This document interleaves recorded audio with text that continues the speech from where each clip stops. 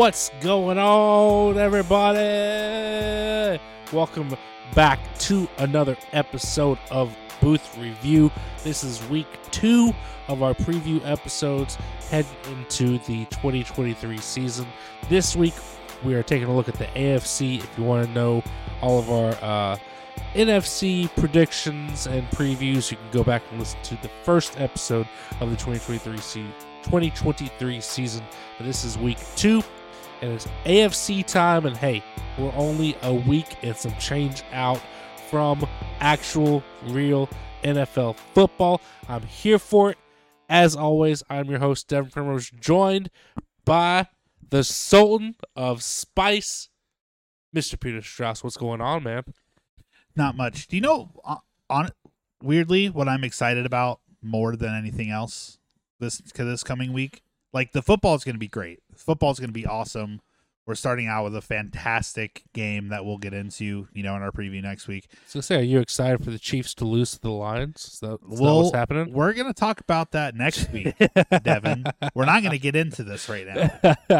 This is true. But I am excited for fantasy football drafts. I thought I had one tonight, and then I was disappointed when I found out I didn't. But hey, we're doing the podcast instead. So. Yeah, you get to talk football still, just in a different format.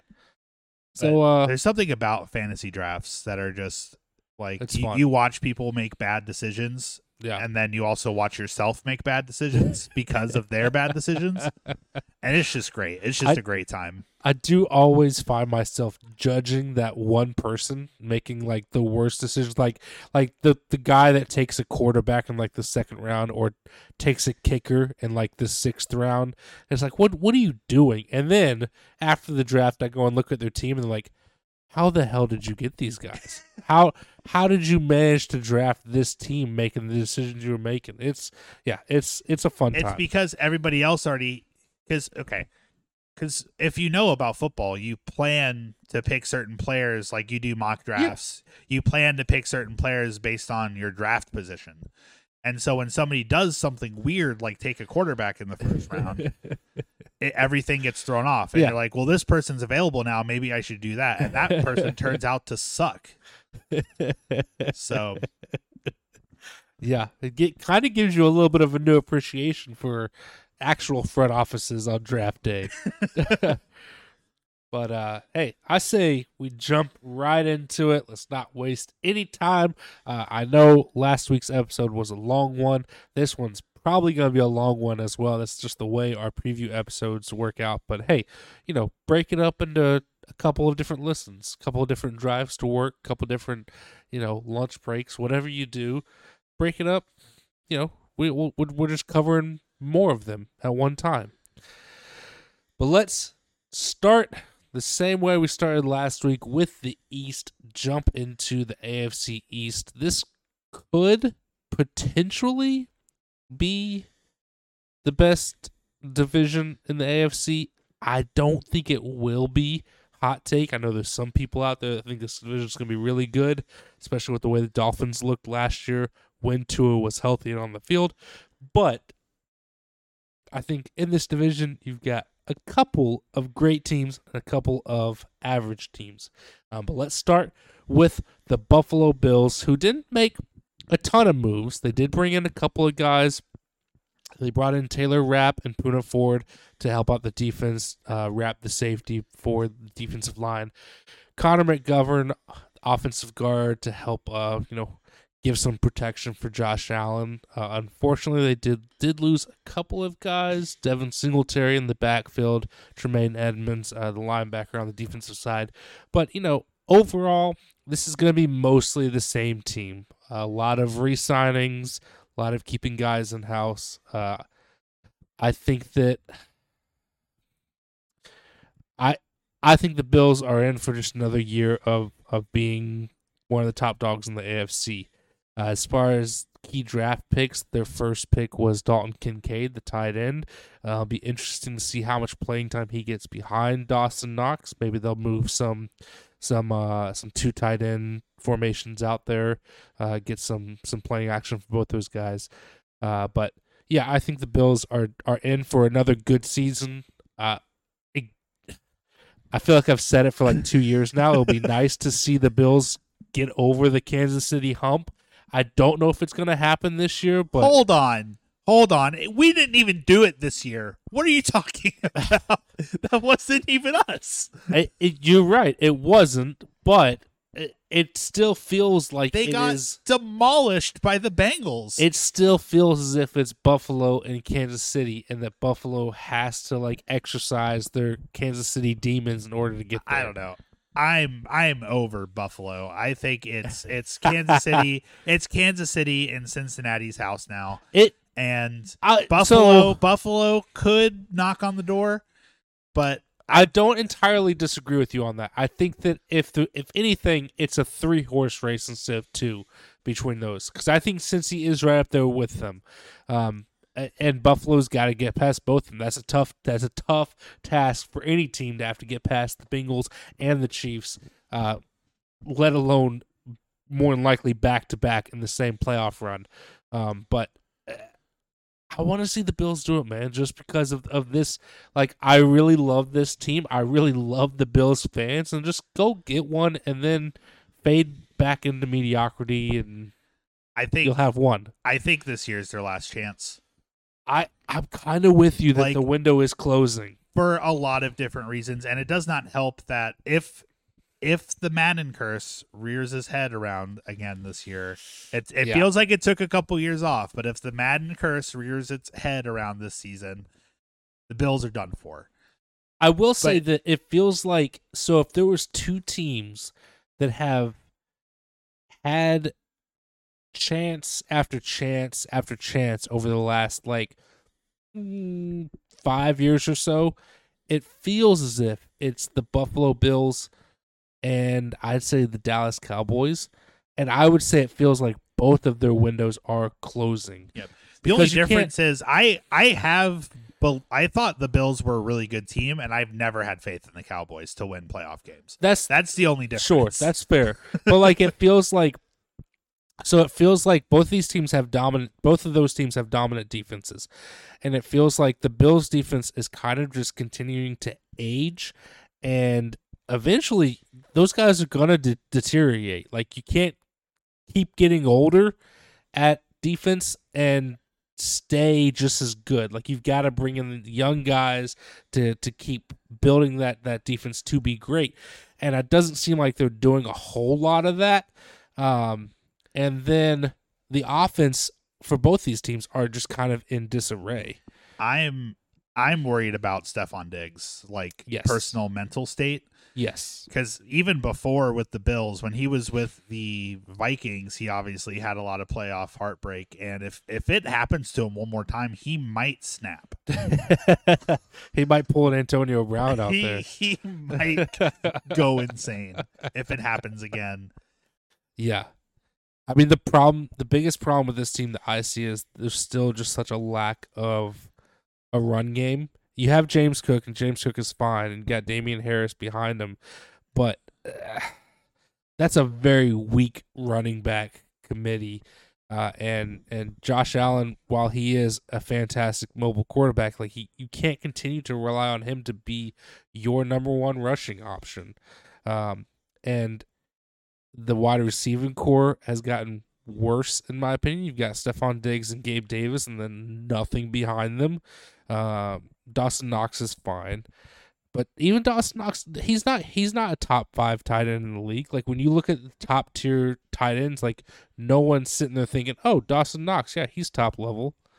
Yeah, so I would say maybe top 10 for Knox, but I would say top 10 as well. But they're tight Kelsey, Andrews, Kittle, Waller. I know I'm missing one more who I can't think of right now, but those 4 are the immediate undisputed top 4. Yeah, and after those 4, there's a drop off, and I would say Knox might be the first one after those 4, but there's a clear difference between those guys and what Dawson Knox brings to the table. The guy on this, what's his name on the Saints, was wild last year. Juwan Johnson, is that his name? That sounds right. He was wild last year for the Saints, and I feel like he might make his way up there. Potentially. Yeah, I'm with you. I do feel like the window is closing. I feel like this might be the last real good shot they have for now. Um, and I'd like to see them do it, but I don't know, man. I don't know. It'll be. I think they'll have a fine regular season. It's just it's always the playoffs for them, whether it's the Chiefs or the Bengals. Like, I mean, that loss to the Bengals was really bad. Yeah. And I don't think the team as a whole is better than it was last year. So I think being in the playoffs, having to go, even if they beat one of them, having to go probably Kansas City, like you said, Kansas City back to back, it's Cincinnati tough. back to back, because those three teams, I would be shocked if they weren't 1, 2, 3 seed, if they weren't lined up like that. I mean, yeah, your biggest hope, Buffalo's biggest hope, is getting the 1 seed and having to have more than likely Kansas City and Cincinnati face each other, and then you get the winner of them at home. That's your best bet. But God, even that's a tough task. I mean, because the other two teams are so dang good. Well, let's head on down to Miami. Take a look at the Dolphins in year 2 under Mike McDaniel. What can he do this year? What improvements can he make on his first season? I think he looked like a great coach in year 1. It's just a matter of, honestly, that team staying healthy, and that starts with the quarterback position and Tua. They did make a decent amount of moves to improve their team. Went out and traded for Jalen Ramsey, cornerback, brought in David Long, the linebacker, Tyler Kroft, tight end, Braxton Berrios, wide receiver, and Isaiah Wynn, offensive tackle, to try and give Tua some protection. Really, outside of Jalen Ramsey and Wynn, those aren't super big names, super big impact players. The biggest loss for them, obviously, was Mike Gesicki at tight end. That's another guy that I think you could put up there in the top 10 tight ends. And they also lost Melvin Ingram and Trey Flowers out on the edge on the defense. So those could be some potential big losses on the defensive side. They didn't have a single pick in the first round of the draft. They only had 4 total picks overall, which is not many. But their first pick they spent it on Cam Smith, a cornerback, which hopefully he's able to come in and be an impact player from the jump for them. But I don't know what to make of this team, man. Like, I think there's so many question marks, right? Like, Tua, throughout his career, has yet to be able to really stay on the field, whether that's in college or in the NFL. He's had injuries after injury after injury, and that's the biggest concern for this team. And I think so much of their success rides on Tua. When he's healthy and he's out there, like, this is a top 5 offense in the league, easily.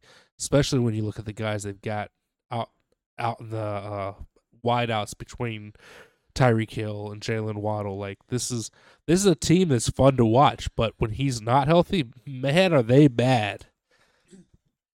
I mean, yes, but also Skylar Thompson almost beat the Bills in the playoffs last year. So how much of that is him and how much of it is the Bills? Well, that's what I'm saying. With Mike McDaniels, is this team like a 49ers where you can just input, like, maybe not quite as good as Shanahan's offense, but you can input like a decent quarterback and just plug him in.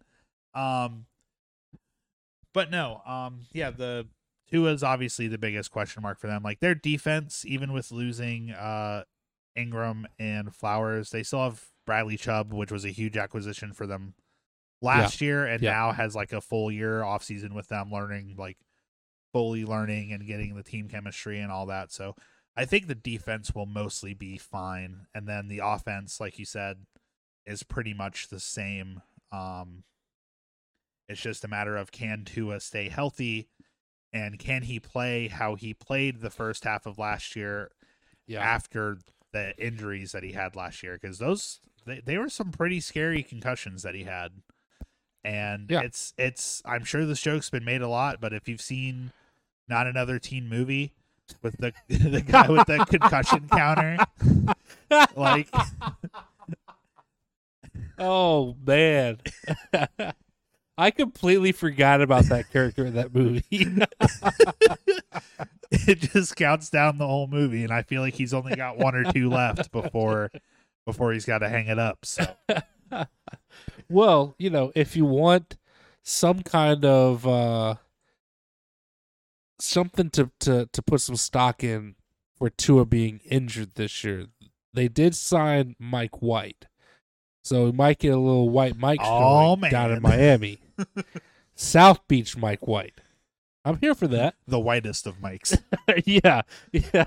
No, down in Florida, Mike White might get his hand. He might be Tan Mike. He could be.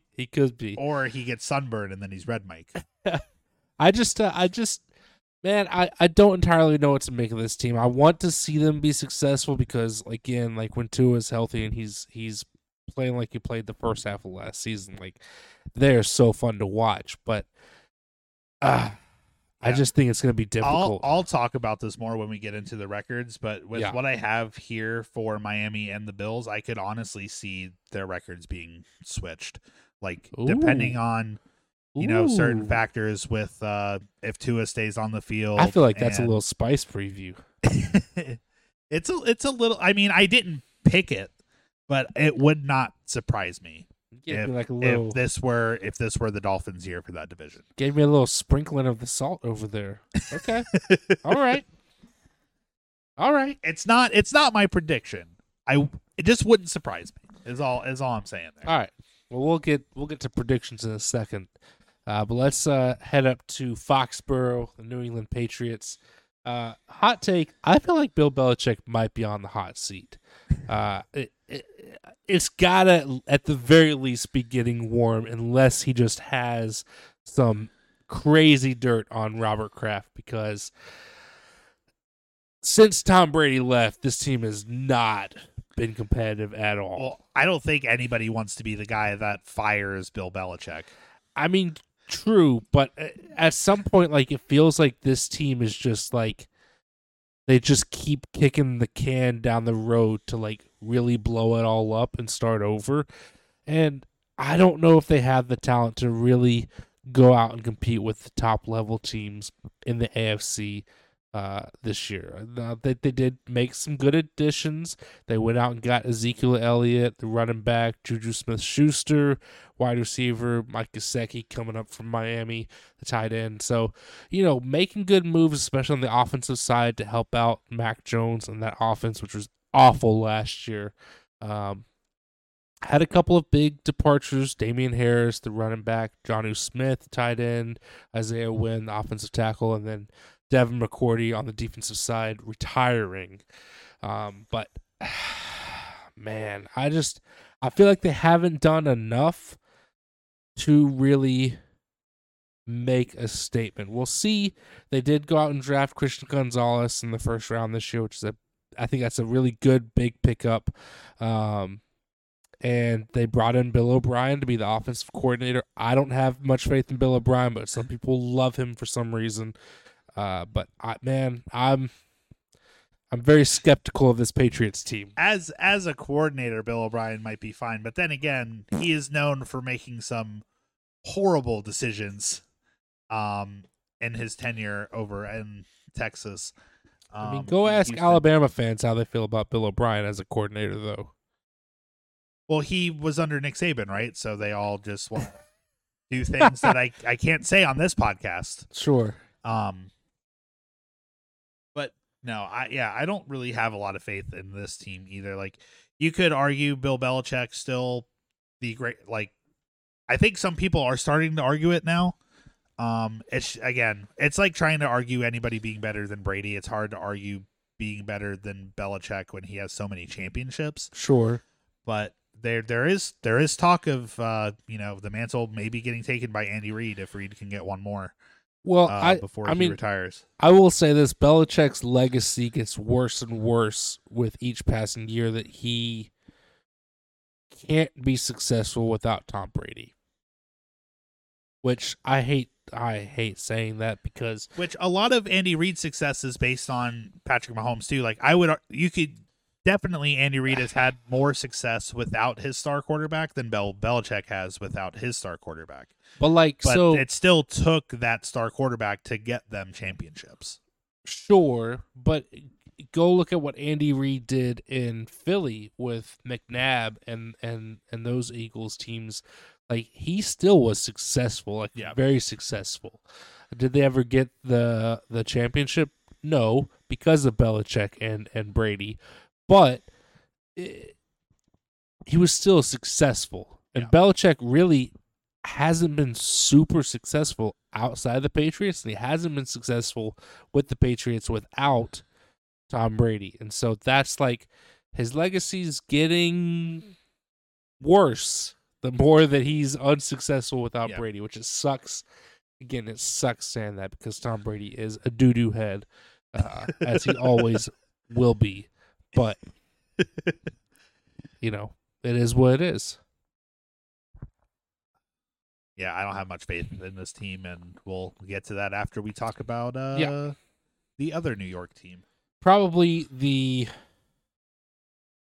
hottest team in the AFC, the team that's on everybody's tongues, the team that everybody wants to gush over, the New York Jets, which is crazy that this Jets team, all of a sudden, everybody wants to have faith in for bringing in one quarterback that a lot of people wanted to discredit when he was in green and gold in Green Bay. But, you know, that's just one cheesehead's opinion. Somebody sounds like a bitter Packers fan over there. If I didn't know any better. No, I really like this Jets team a lot. I think they're going to be something to watch.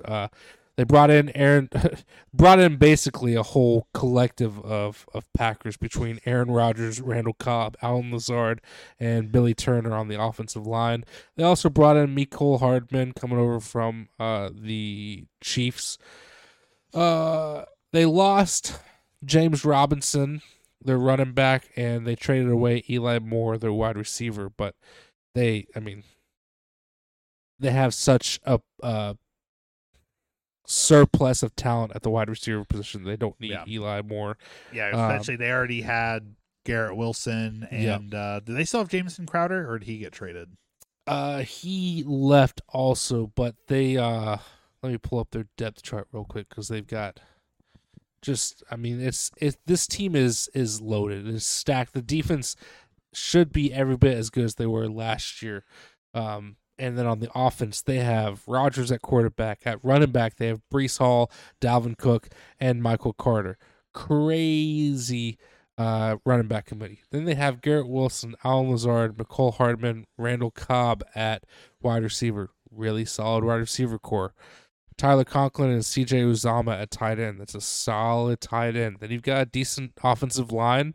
And, again, that defense still should be stellar. So, I think this team is going to have a ton of success. As far as a key draft pick, they did pick up Will McDonald, outside linebacker. I don't think they had a ton of picks. Let me just double check that. While you're checking that, I will say, because last year, I believed in the Jets last year to an extent, like, because even with Zach Wilson, their first few weeks, they looked great. I mean, that's when Breece Hall was still healthy too, but they looked good. By the end of the season, they were a quarterback away, in my opinion. Yeah, they were 100%. I mean, I said this last year in our preview episode that like this team's success lived and died with Zach Wilson. It all revolved on Zach Wilson stepping up and being the quarterback that they expected him to be, or faltering and looking like a bust.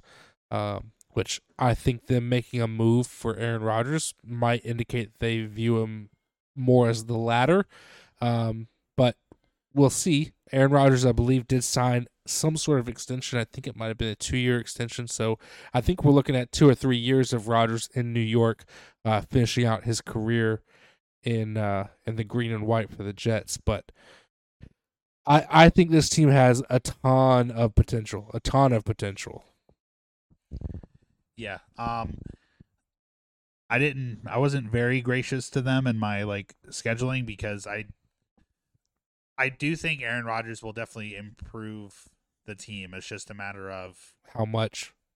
and can he avoid the kind of drama and attention that he gets in Green Bay? Can he avoid that? Sure. Just kind of focus on the game instead of crying on McAfee every week that people, talk about him. God forbid. That's not entirely what he was doing, but sure, I'm not going to get into all of that.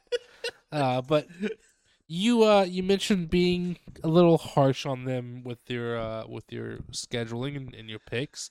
So I say let's look at our predictions for this division. Who do you have finishing last in the AFC East? In the AFC East, last I have the New England Patriots at 3-14. Ooh. I think it just came down. Ooh.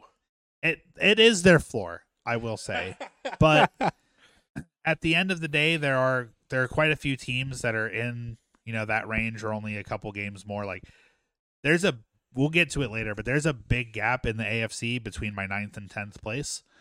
Yeah. So I think there's teams that are going to win a lot of games, and there are teams that are not going to win a lot of games. And with the Patriots having to play the Jets twice, the Dolphins twice, the Bills twice, I don't really see them winning any of those games. It's tough. Yeah. So I put them at 3-14 this season. I had them going 5-12, so not much better. And just like you said, that division, it's tough to win games, and their division record ended up being 1-5 for me, which means that they were able to sneak out a win somewhere in those 6 games. But yeah, I just don't see a ton of success for this team. And I think, honestly, a 5-12 season would probably be enough to say, hey, Belichick, it's time to move on and let's blow it all up. And maybe you should just retire. Yeah. Who you got in third? So I wasn't as harsh on the Jets as I thought. I don't know why I thought I had a different team in higher up. I have the Dolphins third in the division at 10-7. Okay. I have them third as well at 8-9. So just a couple of wins worse, and 8-9 is right around where they were. I think they were 9-8 last year. Yeah. So we've got them right around the same spot. I would not be surprised if, like I said earlier, if they win more games. Because right now I have them just out of the playoffs. I have them at literally the 8th spot, so just out of the playoffs. Oh wow. Okay. I wouldn't be surprised if they win a few more games and either win in the division or snag a spot. I just feel like those top 3 teams in the AFC East, you could throw any of them in first place, and I wouldn't be surprised. Yeah. Potentially. Yeah, I don't see with the Dolphins, there's so many question marks. That's my biggest issue with them. I can't say they're definitively going to be better than last year, and I can't say they're definitively going to be worse. That's why I have them literally a game worse than last year. It's right around the same record. I could see them winning 12, 13 games. I could also see them winning 6 or 7 games, just because it all kind of rotates on one guy being on the field healthy. And if he can't be, then I don't know how good this team can be with a Mike White or a Skylar Thompson leading them. We'll see. Who you got in second? Second place, I have the New York Jets. Yep. And they're only in second place because of tiebreakers at the record of 13-4. Yeah, we're very similar. I've got them at 14-3, and I've got them in second place. Getting a wild card, obviously, because if you win 14 games, you're going to get a freaking wild card. Yep, I have them as wild card as well. Yep. And then that means we both have the Bills. What's your record for the Bills? Bills' record is also 13-4. Like I said, it's just the tiebreakers. I think I had the Bills. I'm trying to think what tiebreaker it would be. Could be divisional games. Bills are 7-2 divisional. Jets are 6-3. So yeah, that's what it is. I've got the Bills at 15-2, which I do think is a little high. I think 13-4 is probably more like it for them. But either way, like these two teams are going to be two very good teams, and I'm very excited for the Bills Jets games because I think they're going to be a ton of fun for sure. Yeah, I think that division is a little bit anybody's. Like, I do believe in the Bills the most of those three teams. But again, if the Dolphins, like if Tua stays healthy and clicks, or if there's not, because part of what worries me with the Jets is with how much Aaron Rodgers brings over, like how much does that affect their talent that's already there? Like, Breece Hall, having to bring in Dalvin Cook to be above him, or Garrett Wilson having, now having to compete with Alan Lazard and Randall Cobb. Like, sure, is that going to be some animosity between the young guys and the old guys? Could be potential. Yeah, more talent than chemistry. Yeah, and then obviously is Aaron Rodgers, the twice in a row MVP he was 3 years ago, or is he out of it now? Yeah. I mean, those are definitely fair questions. It wouldn't surprise me for the Jets to light it up and either win the division or get a top level wild card, or for them to completely falter and win like 6 or 7 games. I wouldn't be surprised by either of those results. Really, I think I have the Bills and the Jets at their ceilings, where I have the Dolphins like in the middle of where they could be. Yeah, it's just how it ended up being as I went through their schedules and everything. Which the Jets would have an easier schedule because they were in third last year. So right. Yeah, that makes sense. Well, let's jump over to what I think could be potentially the best division in the AFC, and that is the AFC North. I think all 4 of these teams could be very, very good teams. But let's start with the Baltimore Ravens. No, I can't do it. How dare you give the Browns any credit? First of all. Well, let's hold off on the slander towards me until we get to the record that I gave them. All right. I just think that talent-wise, that team should be very good. Doesn't mean I expect them to be very good. I just think they could be. But as far as the other 3 teams in that league, I think the other 3 teams will be very good. And we'll get to my records for all of them in a few minutes. But back to what I was saying. The Baltimore Ravens, obviously signing Lamar to a decent contract, keeping him in the building. Didn't make a ton of big moves. The biggest free agents they signed, they went out and got Odell to give Lamar a proper target out there at wide receiver. They brought in Rock Ya-Sin on the defensive side, cornerback. They did lose Calais Campbell on the defensive line and Ben Powers, offensive guard. But again, not a lot of movement, not a lot of pieces brought in, not a lot of pieces going out. Their big draft pick was Zay Flowers, wide receiver. Again, another weapon for Lamar to hopefully throw the ball to. But I've got decently high hopes for the Ravens. I think this team is going to be competitive. I think they're going to be right up there amongst some of the better teams. How good they'll be, it's a little bit of a question mark, but we'll see. I have a lot of faith in this Ravens team, and I can't really explain why. I feel like this is Lamar's bounce back year, because he's been hurt essentially 2 full years in a row, like for half a season each. I'll tell you why. Like you a lot faith. of times it's what happens, whereas you have 2 injured years, and then you come back that third year, like Saquon did last year, or Chris McCaffrey did last year. Yeah, and you just play lights out. And I think good. I haven't done my predictions yet, but I think Lamar could very potentially get MVP, at least like a lot of MVP votes. Man. MVP votes. I can talk. Bring some spice. All right. Now I'll tell you why you have faith in them. At least in my opinion, it's got to be the coach. John Harbaugh, in my opinion, is. It's tough to say he's underrated, but I do think he gets overlooked as being one of the best coaches in the league. He's not usually like I would say he's not usually like one of the first three guys you think of, and he probably should be.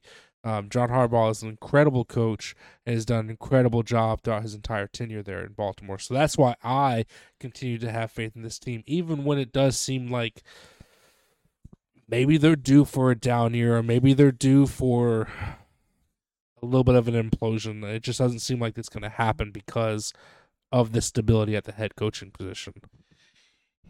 That's a big part of it. And you know what else is a big part of this? Is how great they are when Lamar's not even able to play. Yeah. Like, they made the playoffs and almost beat the Bengals in With the Tyler wild Huntley. card round with Tyler Huntley. Literally one stupid fumble away. Yep. Like, let's be honest. The way Tyler Huntley tried to go over, like, that was a bad decision from him, and it cost them the game. The game was tied. Yeah. And that was literally the tiebreaker, was that fumble run back.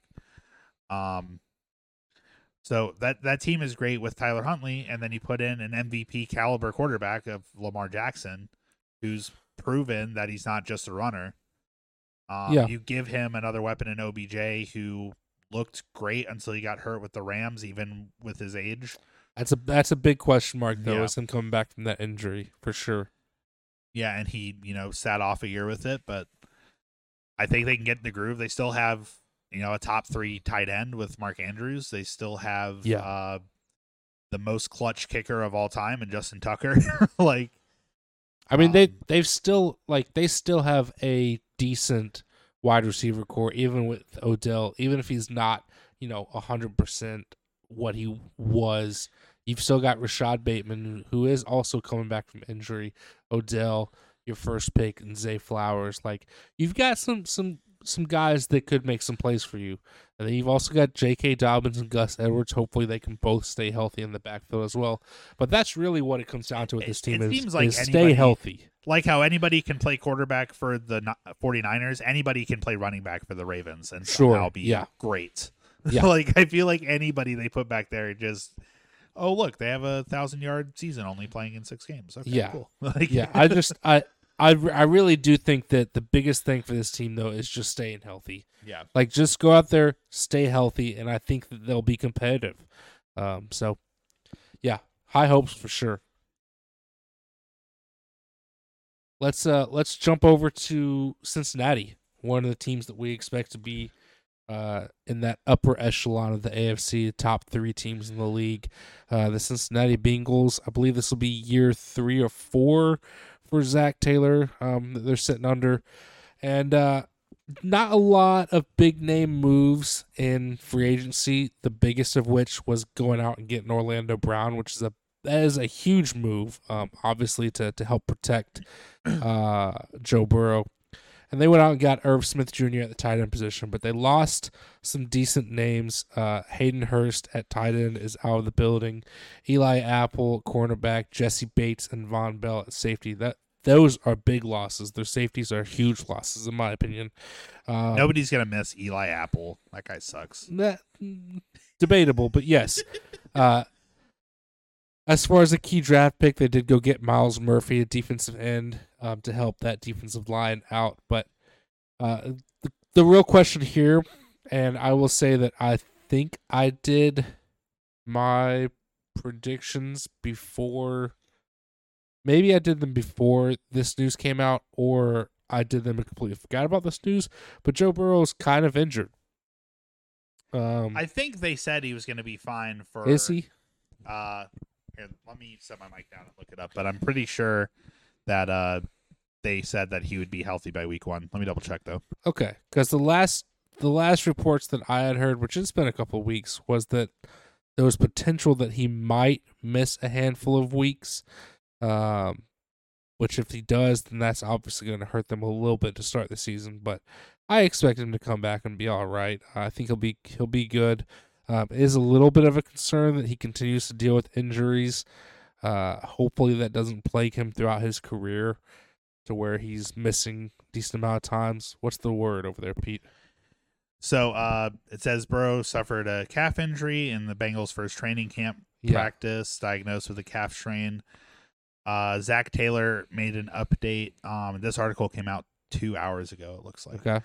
He said he looks great physically, just walking around. He looks probably as good as he's ever looked at this point. Okay. That's a positive, and we'll just go from there.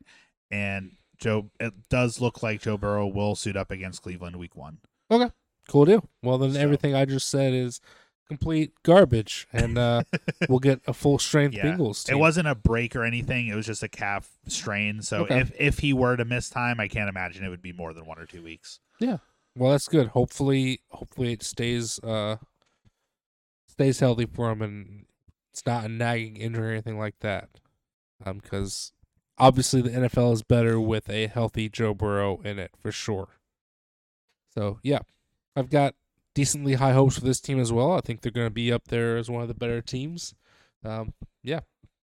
As a Chiefs fan, I dislike every single player on the Cincinnati Bengals except Joe Burrow.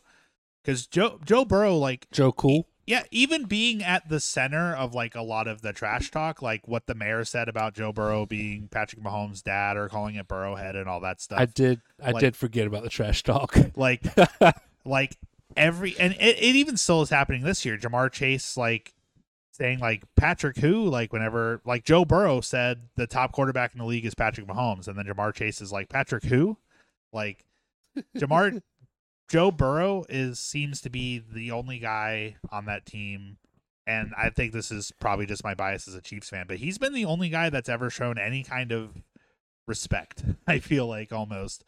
That's Whereas fair. all of the fans and the players, like especially Eli Apple and Joe Mixon, like I don't know. I feel like at this point they feel like they're underdogs, but they felt like they were underdogs, but also felt like they were favorites because they beat the Chiefs 3 times. It's a weird vibe. It is a weird dynamic. It's a weird vibe from the Bengals, and maybe I'm wrong. Tell me I'm wrong if there's anywhere to comment on this. Tell me I'm just a biased jerk that hates you guys, but Joe Burrow has never given me a reason to dislike him. Like he's very. I just wanted to say that as a Chiefs fan that like we don't hate all of you. We just like Joe Burrow. Yeah, it is a weird dynamic that you've brought up. I do remember them acting that way, but you know that's also kind of the fun of rivalries, and take it for what it is. Like Bengals Chiefs Bills, and I would say probably soon Bengals Bills are all getting to be rivalries just because those are the top teams in the league. It's the same way I felt towards the Seahawks for years as a Packers fan, because it was like every single year we're matching up with these guys, and it's just always or the tough. 49ers probably as Packers fan.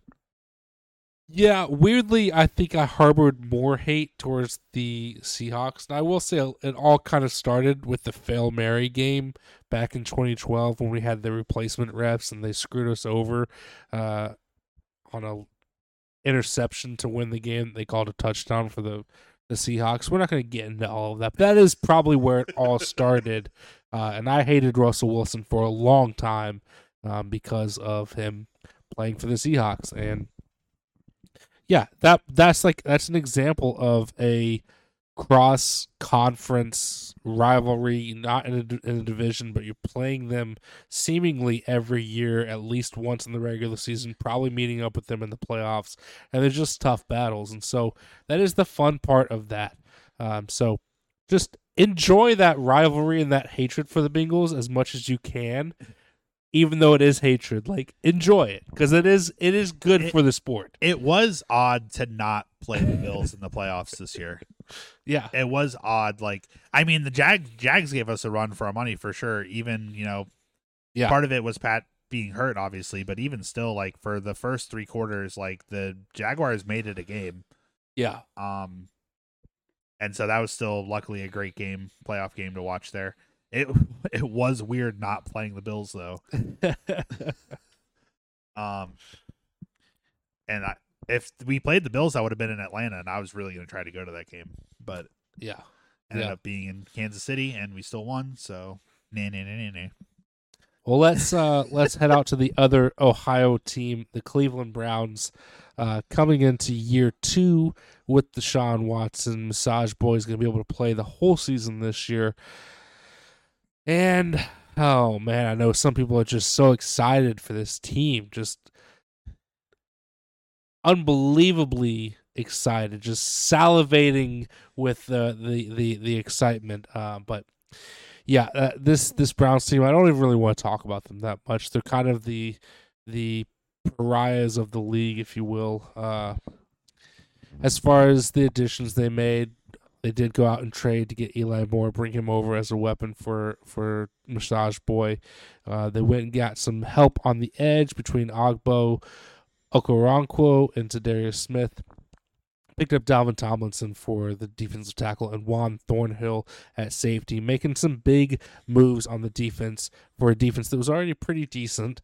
That defense did lose Jadeveon Clowney, Chase Winovich, and Greedy Williams at the cornerback position. So a couple of losses.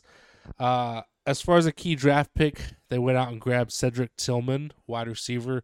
That was their first pick of the draft, and it came in the 3rd round because they did not have any first or second round picks. This team is, man, it's weird for me because I do think it's a very talented team, but I feel like there's a lot of dysfunction as well. And I don't know how I feel about Stefanski at head coach. I think Stefanski is also another coach that could potentially be on the hot seat, which it would be a shame if he gets the blame for Deshaun Watson not working out after the front office put so much into that move. And maybe he had a say in it, maybe he didn't. But you bring in one guy who's coming off basically 2 years of not playing and hoping that he returns to form, even though he's got all of this baggage and drama that he brings with him. It would be a real shame for Stefanski to get the blame for that if that's the case. But I don't know if I see them being successful this year. I've been waiting an entire 90 seconds to say I don't think dysfunction is Deshaun Watson's problem.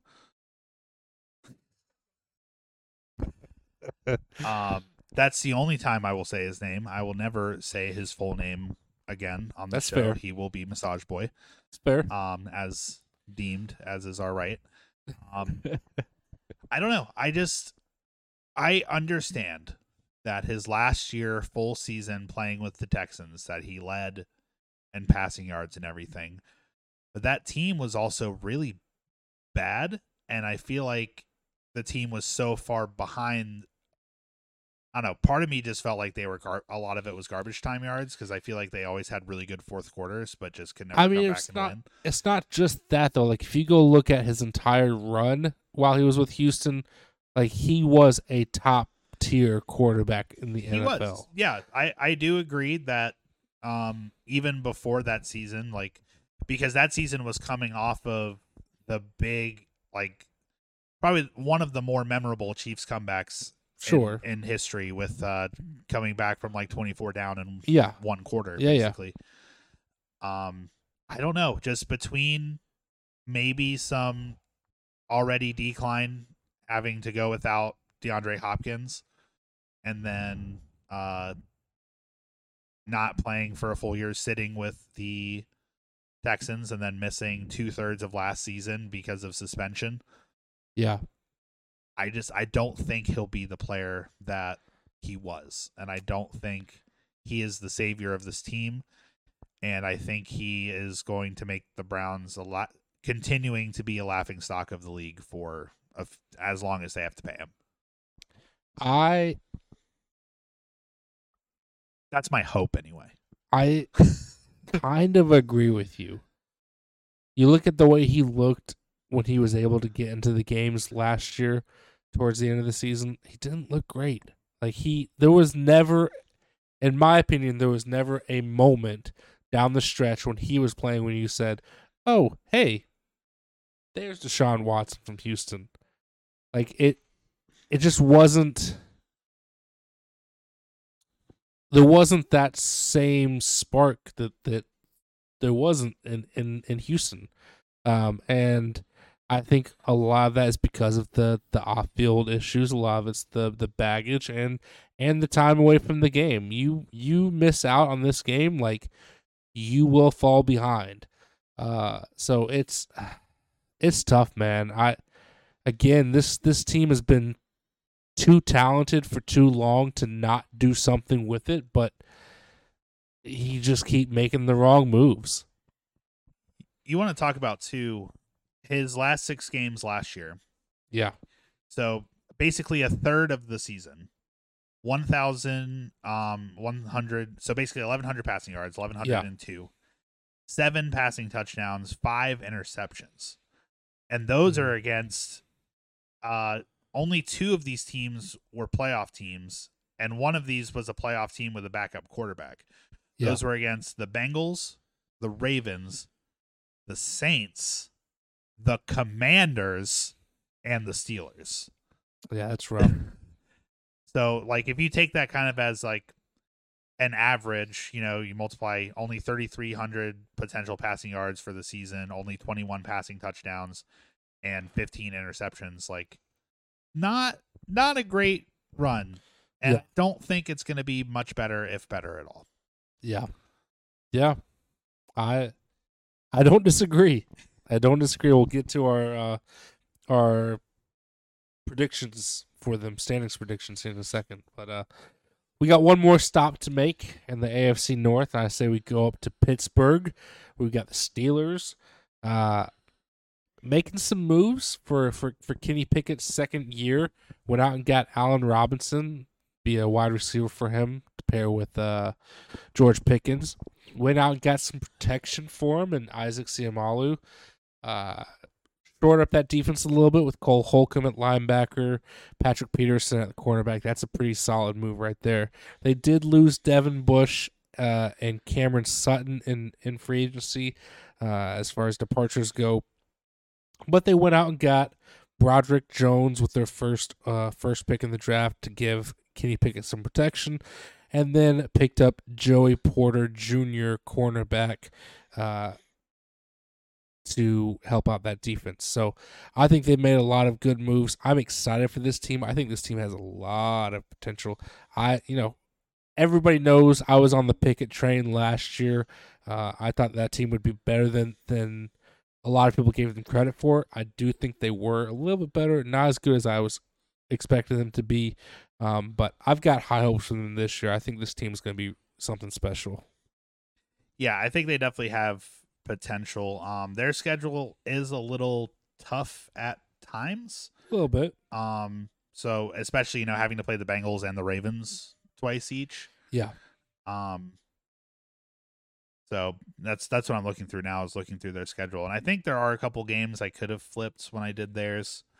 But I don't think I think their floor is breaking even again. Like, I think they're definitely gonna keep that 500 streak alive. I think a lot of it comes down to the play of Kenny Pickett. That's what's going to come down to, is if Pickett can make the progressions that we all hope that a quarterback would make from year 1 to year 2, which I think he can. He looked fine last season. Yeah. Ideally, you want your quarterback to look a little bit better than fine. But at the same time, like, he doesn't necessarily have to, just because of how great that defense is. That defense should be, top 10, arguably top 5 defense in the league. And so when you've got that, your offense doesn't have to be stellar. And I think he just has to go out there and play above average. Doesn't have to go out there and be a top 5, top 10 quarterback, top 15 probably. But I think he's capable of that.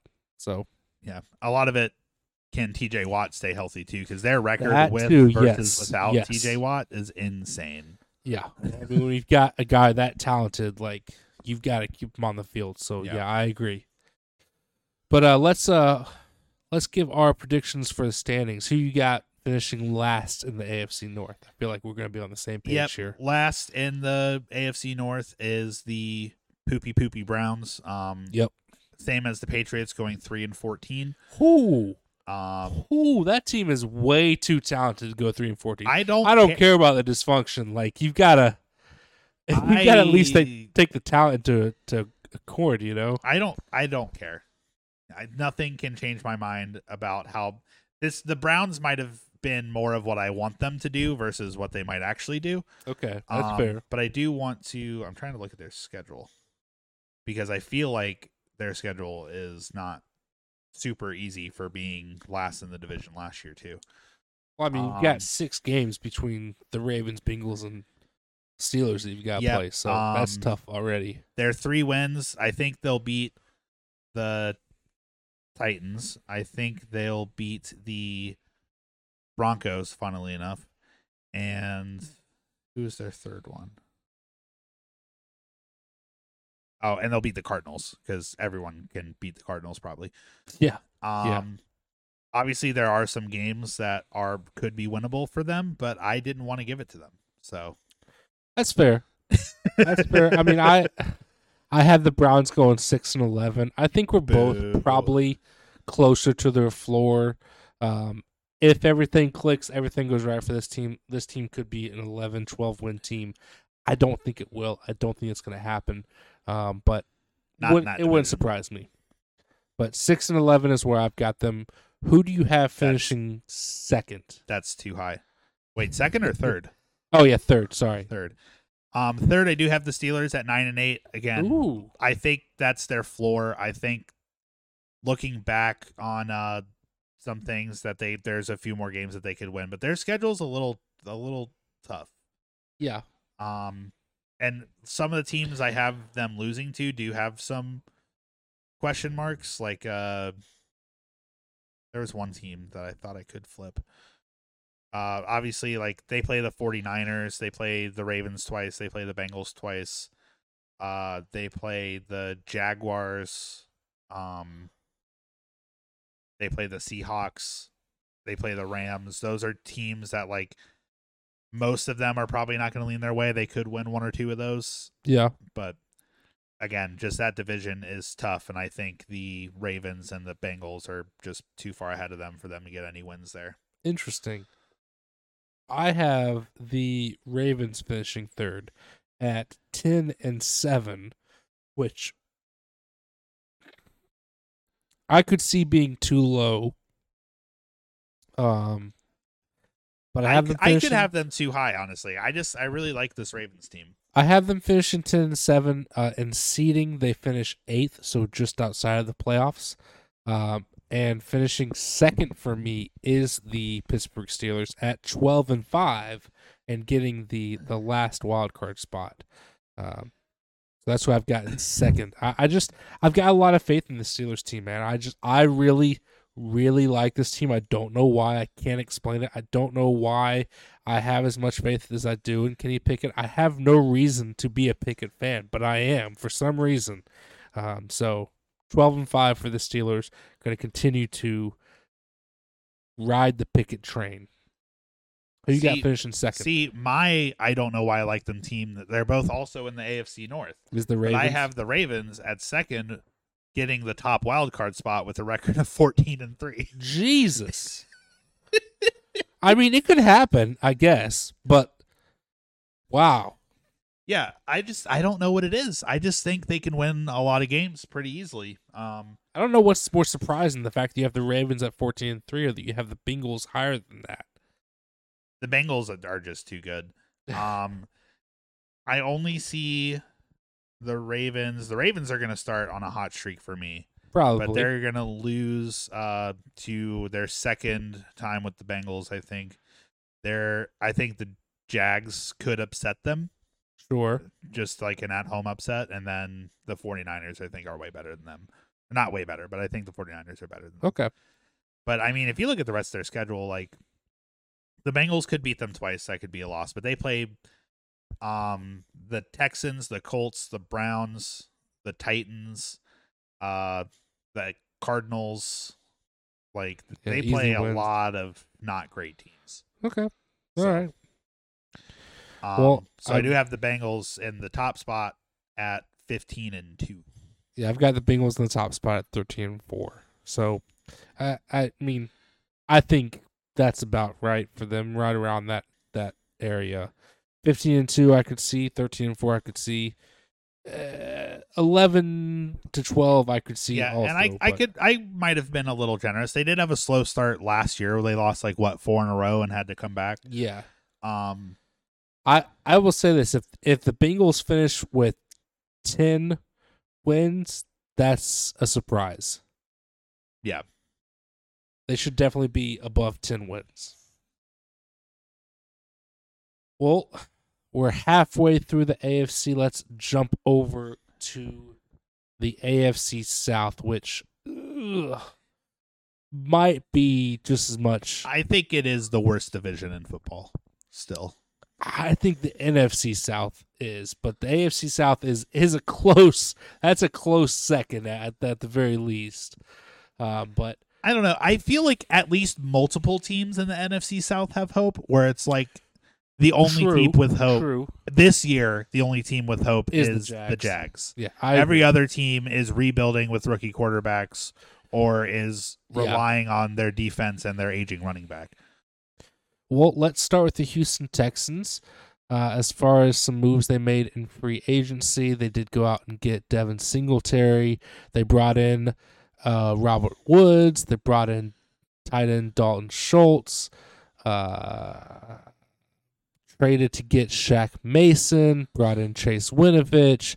Brought in Shaq Griffin, Denzel Perryman. Like these are some solid moves. Yeah. They definitely did what they could in free agency.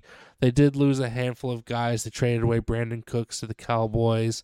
I'm not seeing a bunch of other big losses. Agbu Okoronkwo at the edge, who we just mentioned being with the Browns now.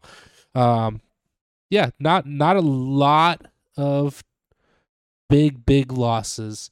As far as their draft, they went out and got C.J. Stroud, obviously, with the second overall pick to be their quarterback of the future, and then traded back up to get the third overall pick, which was Will Anderson out of Alabama, the outside linebacker. Incredible first round from them. I thought they had a really, really good draft overall. And they're setting D'Amico Ryans up for success in year one. I think this team, if everything goes right for this team, I think they have wild card type potential. That's if everything goes right for them. I don't think it will. I think I would also be surprised if this team finishes close to the bottom of the AFC. I'm not gonna say that they're a great team. I don't think they're a bad team. I think they're going to be somewhere middle of the pack, average, run the mill, and build for the future. But a lot of that does fall on C.J. Stroud. So I do have them close to their floor. I think a lot of it this is honestly, they're not a great team, but they also play a lot of other not great teams. Funny enough, their NFC conference that they're playing is the NFC South. So it's like, what do you do there? Yeah. Like, because half of these games I'm looking at, I'm like, well, they could win that. Like, why did I have them lose that? Like, I have the Bucks being the Bucks' only win against the Texans. I have pretty much the entire NFC South beating them.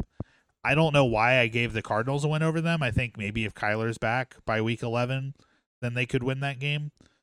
But yeah, I just, for some reason, I think part of me thinks that the Texans will have growing pains. A lot of their team is young. They have potential. Yeah. They have a new head coach that is more famous as a player than for coaching. Like he was a defensive coach with the 49ers before this. Defensive coach with the 49ers. I think he's going to get that defense to be a top-level defense, especially some of the talented guys they got. I think he could. I just don't think it's going to happen this year. I think You might be right. I think they have hope for next year, but I think there's going to be some growing pains with a rookie quarterback, with a first-year head coach, with a lot of young talent on the defense. It's a lot of firsts. I will Yeah. agree with you on that, and I think that again, I'm only saying they're a wild card type potential if everything clicks from the jump. If everything is just coming up Houston from the get go for them. I don't think that will happen again because there's so many variables of the first year type players, first year coach, all of that. But I think that this team has a lot of potential for the future. I think there's a lot of good things in the work for the Texans, and Houston is finally turning that ship around, hopefully. I'm hopeful that DeMeco Ryans is the right guy for them, and that they're able to stick with him for a couple of years, and I'm hopeful that the talent they've got on defense, the young talent they've got on offense can just continue to build and build for something special for them. Let's jump over to Indianapolis, where we have another first-year head coach in Shane Steichen, coming over from Philly. I believe he was the offensive coordinator in Philly. Not a ton of moves made. They did bring in Gardner Minshew as a insurance quarterback. Went out and got Isaiah McKenzie from, I believe he was with the Bills last. I'm not sure about that. Got Samson Buckham on the edge. But not a ton of big moves in free agency. They didn't lose a ton either. Obviously, Matt Ryan, their quarterback last year, is no longer there. Paris Campbell, the wide receivers, out with the Giants now. They did lose Yannick Ngakoue on the edge. Stephon Gilmore, the cornerback, is now with the Cowboys. But not a ton of big losses in free agency. And as far as their draft, obviously the most notable draft pick for them was going again Anthony Richardson with the 4th overall pick. I don't love this pick. I don't love the hype that Anthony Richardson got. Sure, maybe there's a ton of potential and he's just incredibly raw, but I just can't fathom spending a top 5 overall pick on a guy that played that little college football. But maybe it works out for them. Maybe everything clicks. Maybe it's a good thing for them. But I don't see it going well. Just currently where I'm sitting. It is an argument of like physical talent versus experience, and maybe they think that they can coach them to the experience. Like again, maybe not this year. I don't think this team's going to have a lot of success this year. Yeah, but in the future, he could be the guy. If they can coach him well enough and he gets enough reps and they get the talent around him, which they still have Michael Pittman. They still have Jonathan Taylor for the moment. We'll see how that drama goes. Jonathan Taylor will miss the first 4 games this year, though, because he's on the PUP list. Yeah. So he'll at least miss the first 4. So I think they still have some tools to make him successful.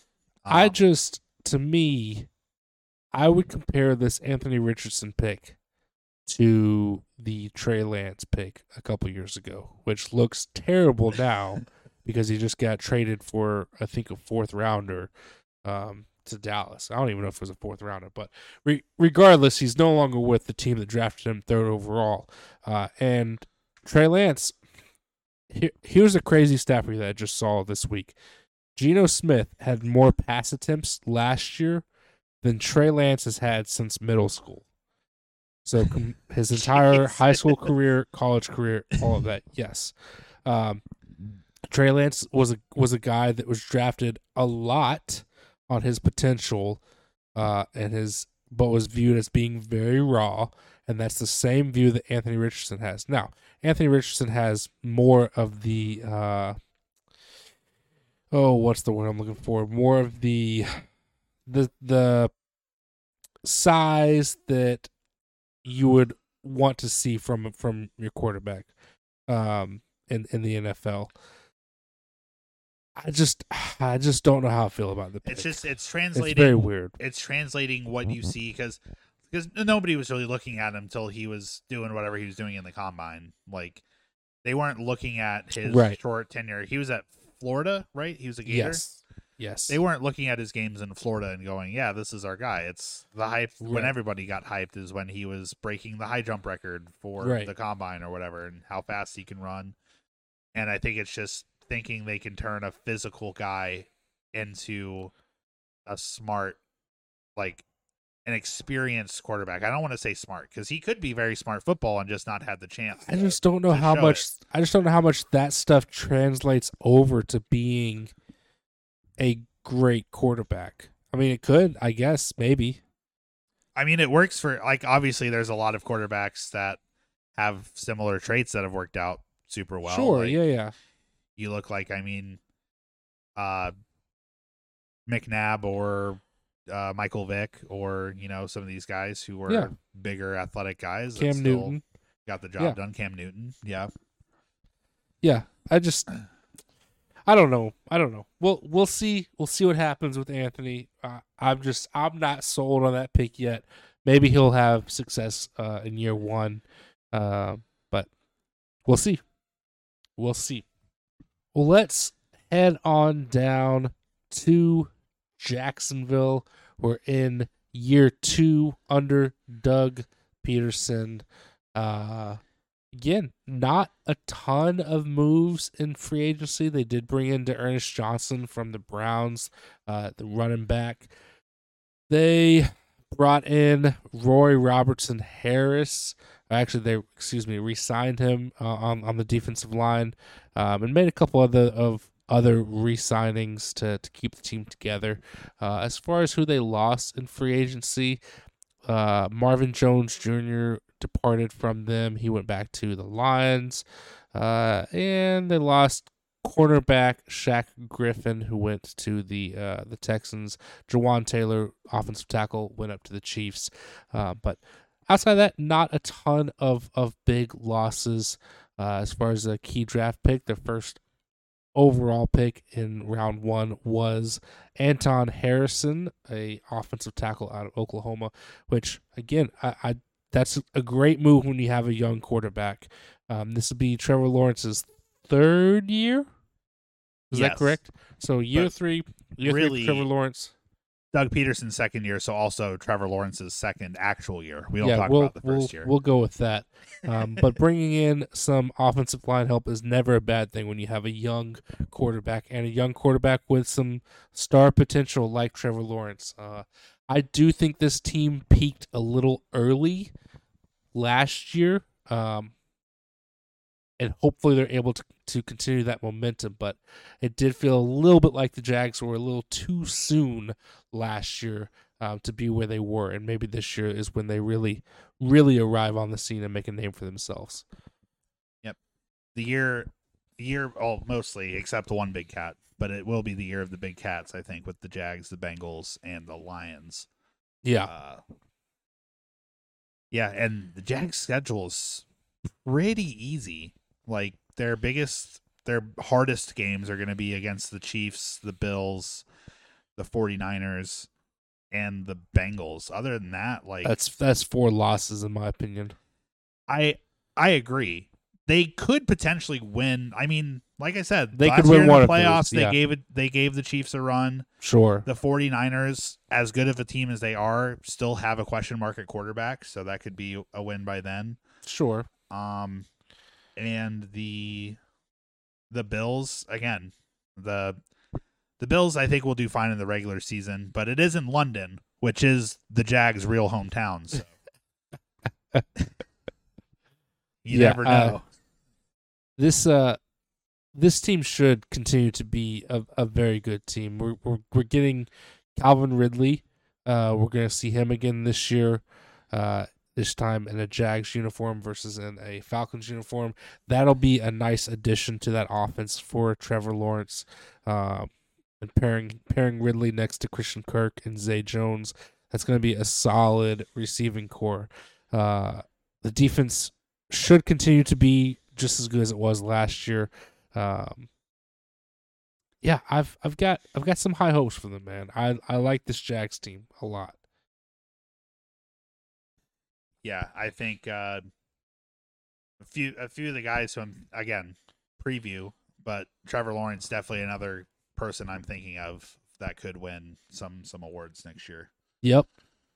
I could see that, especially with some of the defenses they're playing, like the Colts, the Texans, the Titans, the Browns. Actually, some of these defenses are pretty good, but some of their defenses are questionable. Texans questionable. Sure. Falcons talent is there. Still seems kind of questionable though because they're the Falcons. Sure. Saints questionable. Titans questionable. Browns again have the talent. Should be good, but we'll see how that team is. Sure. Not much for the Bucks. Not much for the Panthers. Like, I don't know. It just feels like their year for, especially with that division. Like they're gonna make a name for themselves for sure. Yeah, they could for sure.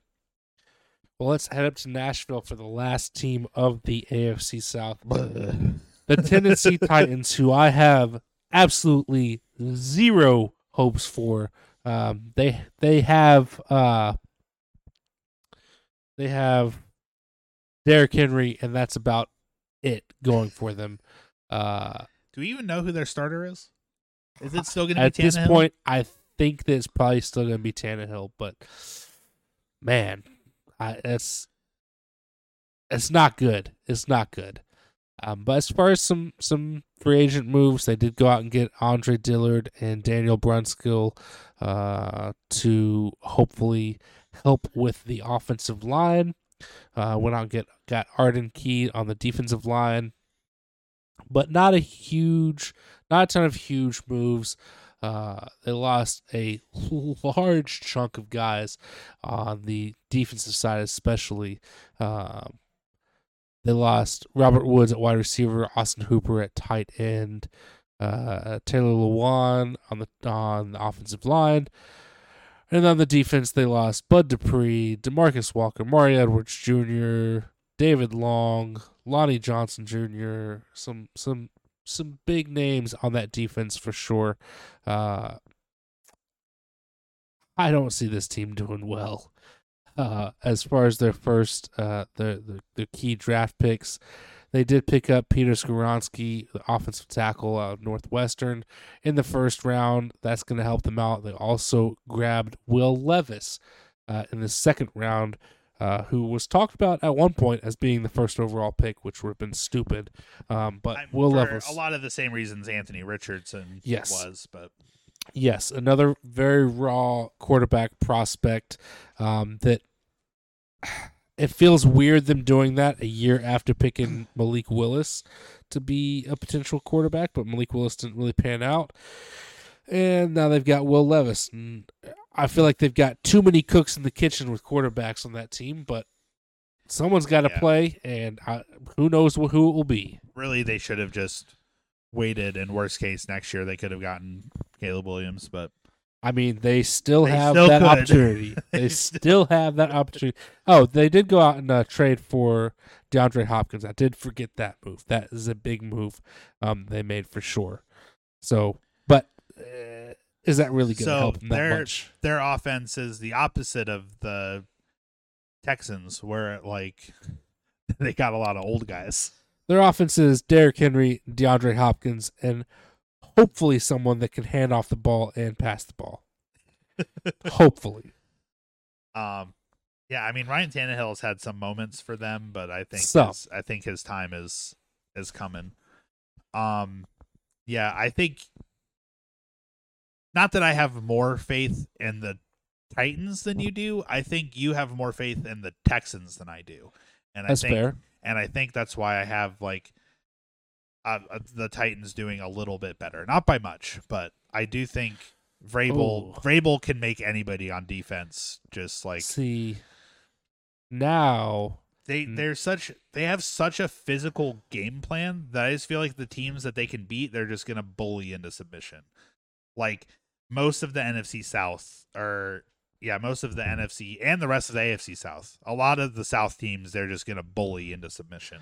See, now you have me interested as to what record you gave them. And so I feel like I have to jump into this and know. I'll go ahead and tell you the team that I have fourth in the division, and it's the Tennessee Titans. And if you don't have them fourth, I will be very surprised. I guess you could pick the Colts, but the Titans, I have going 0-17. Again, Ooh. I don't know how that happened. It just did. I think you should give yourself that spice meter, mister. I mean, maybe. I'll give a little Maraca shake. A little Maraca love. Again, I don't know how it happened. It just did.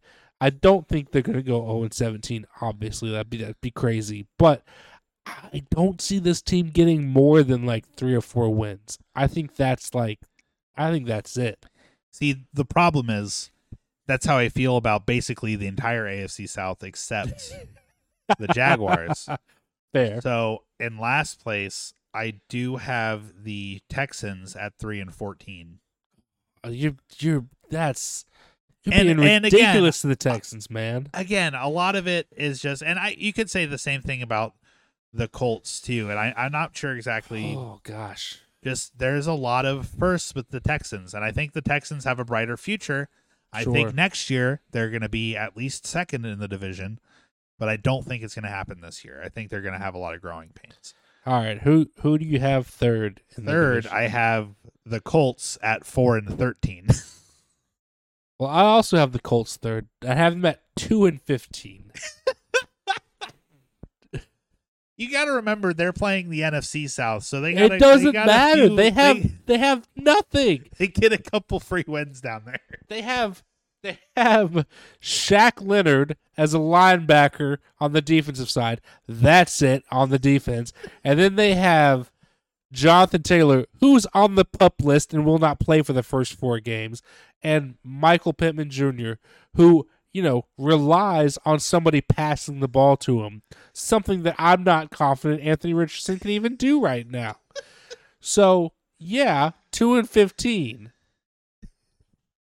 That's fair. It's only 2 games apart. I do think that's probably their floor, and they could maybe go 5 or 6 wins, but no, 4 wins is their ceiling. I think I was possibly, generous. probably. I was generous to them. Who do you have second? So second, I have the Titans. The Titans at garbage. 5-12. Garbage. 5-12, second place. It's just, again, I think they're gonna bully some of these teams into submission with Mike Vrabel's defense. Like the Buccaneers can easily just bully them. The Panthers can easily just bully them. The Colts can easily just bully them. The Texans can easily, at least they're going to split those series, I think. They can bully those teams in the later half of the season. We'll see. I have the Texans second in this division, and you're not going to like the record I gave them. I don't want the Texans to fail. I just don't think they're going to succeed. I have them going 8-9. I think that is their ceiling, though.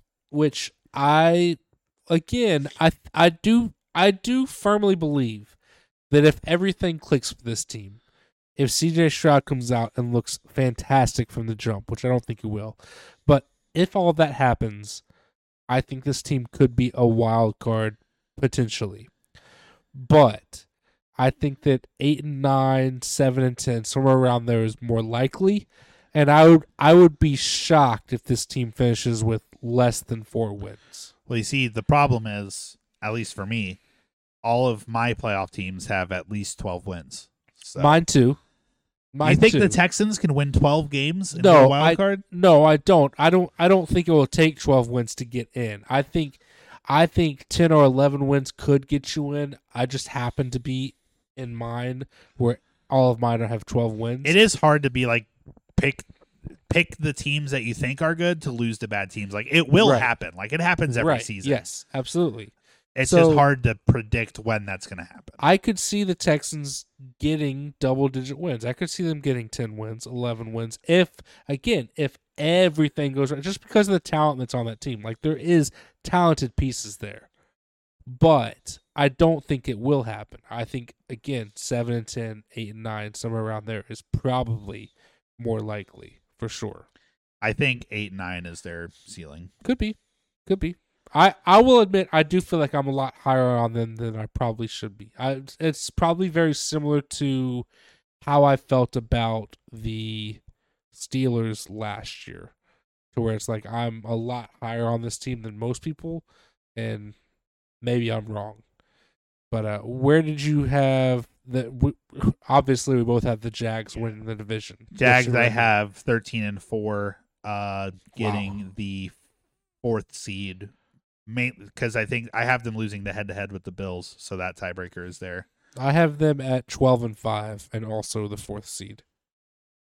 Yeah, they're just it's them and 3 other teams in this division. Yeah, the other teams are just there. Well, it's time to head out to the West Coast, starting with the Denver Broncos. Obviously, the biggest news with the Denver Broncos is bringing in Sean Payton to be their head coach after the Nathaniel Hackett experiment did not work out at all. I do think Sean Payton is a great hire. Can he turn the team around? Still, the jury's still out on all that. But they did make a couple of moves in free agency. They went out and got Mike McGlinchey, offensive tackle, to hopefully protect Russell Wilson. Also went out and got Ben Powers, offensive guard, to protect Russell Wilson. Got Zach Allen on the defensive line.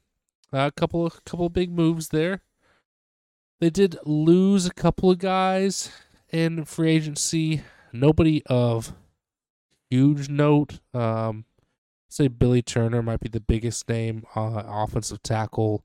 A couple of like role fillers like Latavius Murray, Chase Edmonds, running backs, those type guys. Nobody huge was lost. As far as their draft goes, they did not have a pick in the first round, and their first pick of the draft was in the second round, where they drafted Marvin Mims, wide receiver out of Oklahoma, hopefully to give Russell Wilson some weapons to work with. I'm kind of so-so about this team. I don't think that... Honestly, with the love I've heard for this team, you saying so is already a spicy take for this. Mine's going to be a lot worse, but that's already like... I do think that some people are too excited about this team, and I think that there's some people that are probably way too pessimistic about this team. I don't think Russell Wilson... I don't think Russell Wilson's broken. I don't think he's going to be as bad as he looked last year. I think he was in a bad system with Nathaniel Hackett, and Hackett was not a good head coach. Couldn't control the locker room. I think Sean Payton is a great pickup. Obviously, he's an offensive guru. We look at what he did down in New Orleans. Fantastic job offensively.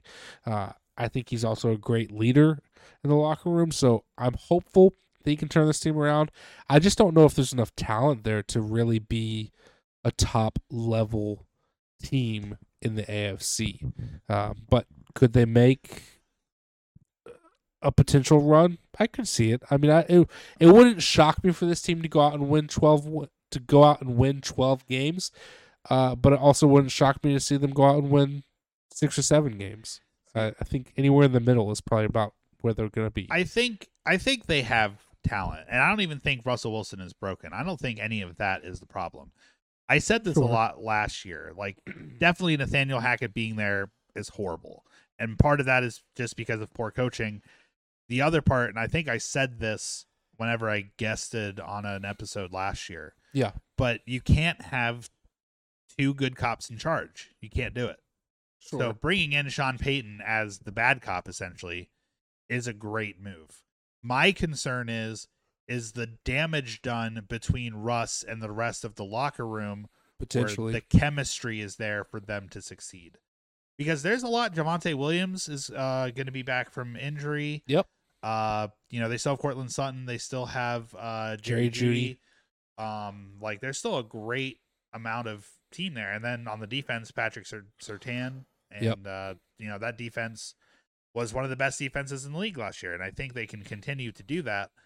Can the offense rally around Russ? And I don't think they can. I think there's, even with Sean Payton, like Sean Payton can't make Russell Wilson likable to how much like that happened last year. I don't think Sean Payton can undo that damage. I think it's going to go poorly for them this year. You don't think that Sean Payton can undo Broncos country? That's right. I don't think he can. I don't think he can undo let Russ cook. I don't think he can undo Mr. Unlimited. What was the Subway commercial he did? Ooh, spicy. I don't think he can undo that. Sean Payton's a great coach. I just think a lot of this goes beyond the actual coaching and to the chemistry of the team, and I don't think Russell Wilson can be the right quarterback for them anymore, despite how talented he is. I just don't think that chemistry is going to be there. Yeah. You might be right. Well, let's keep the train rolling. Head over to Kansas City, your neck of the woods, your team. Talk about some of the moves they made. Not big spenders in free agency.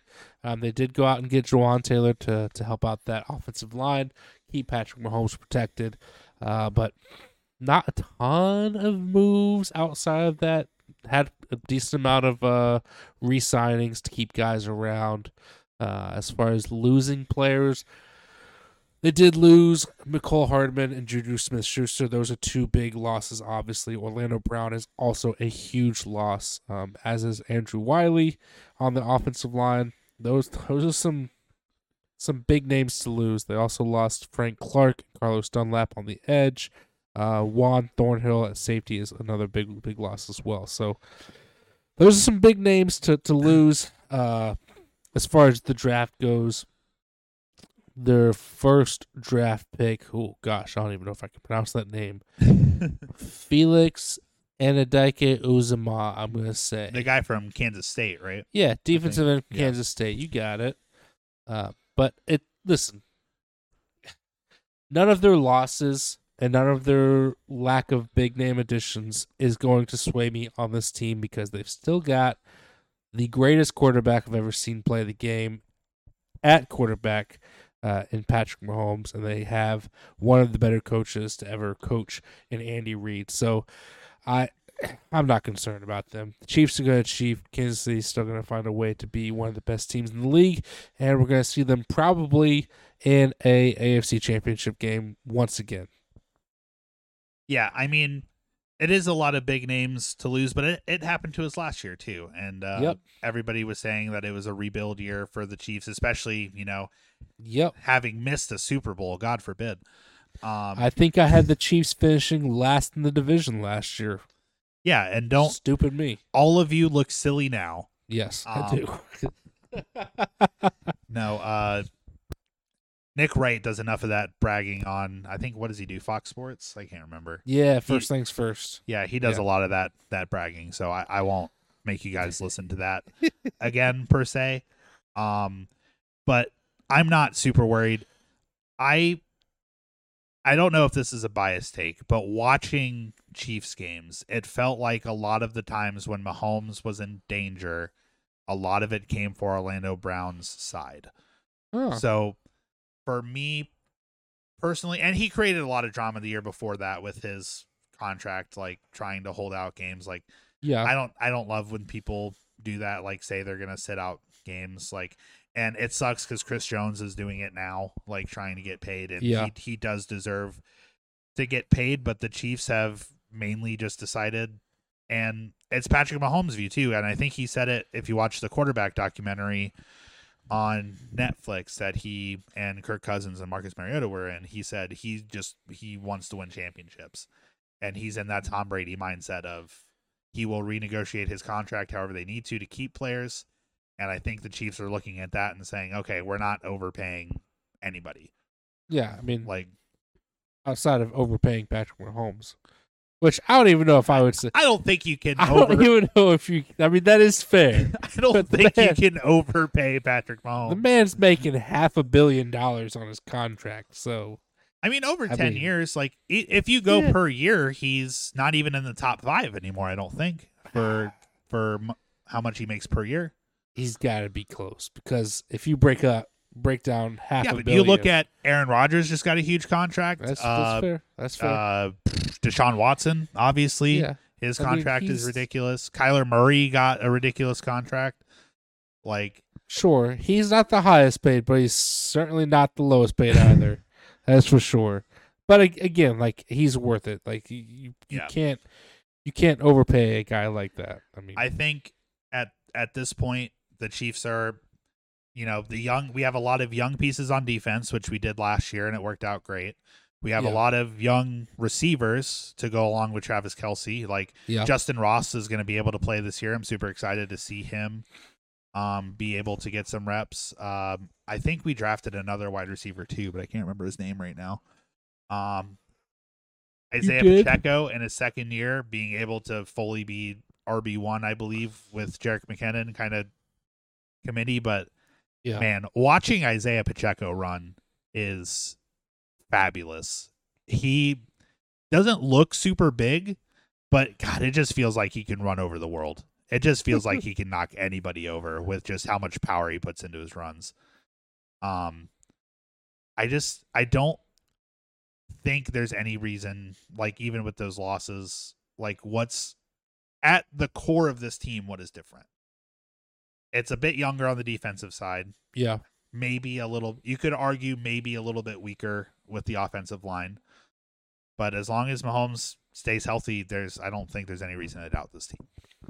Yeah. I mean, I agree. I agree on all of that. And that is my super unbiased take.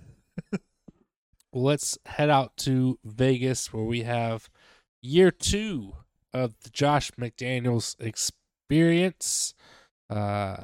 Obviously, I think all of us wanted to see him fire it after last year, but, they can't afford to fire him because they have no money to go out and get another guy.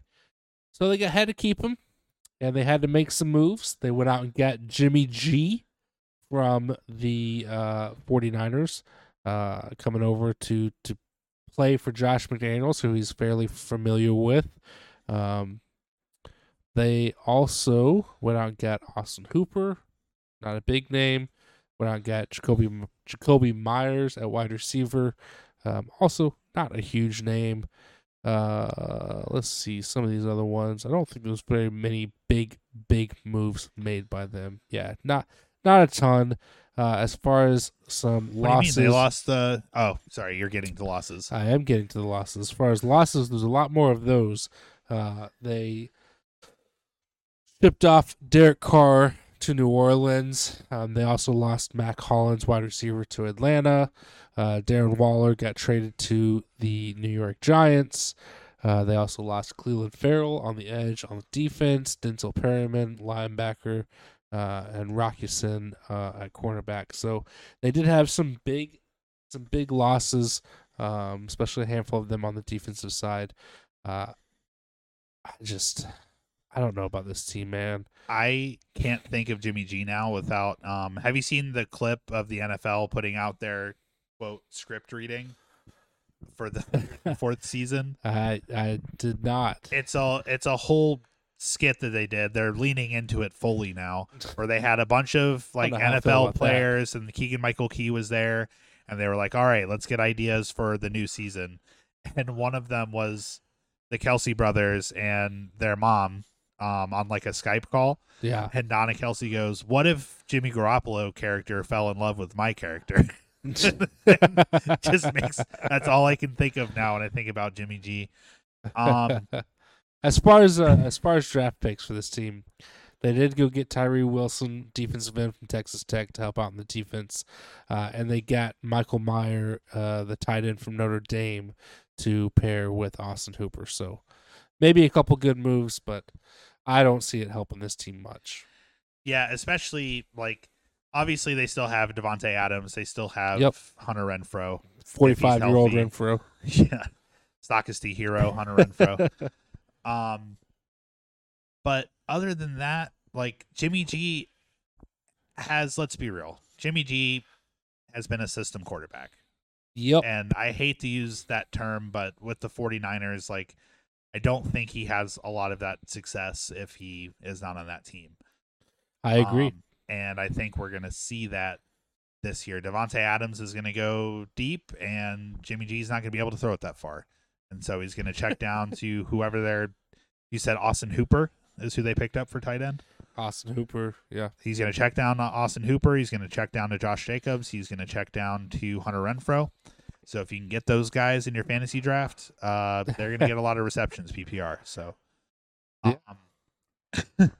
But yeah, I just don't have a lot of faith in Jimmy G. Their defense, I feel like still is just Max Crosby and like their front is good. Max Crosby and Khalil Mack. No, he went to the Chargers. No, Chandler Jones. Chandler Jones is who I'm thinking of. Thank you.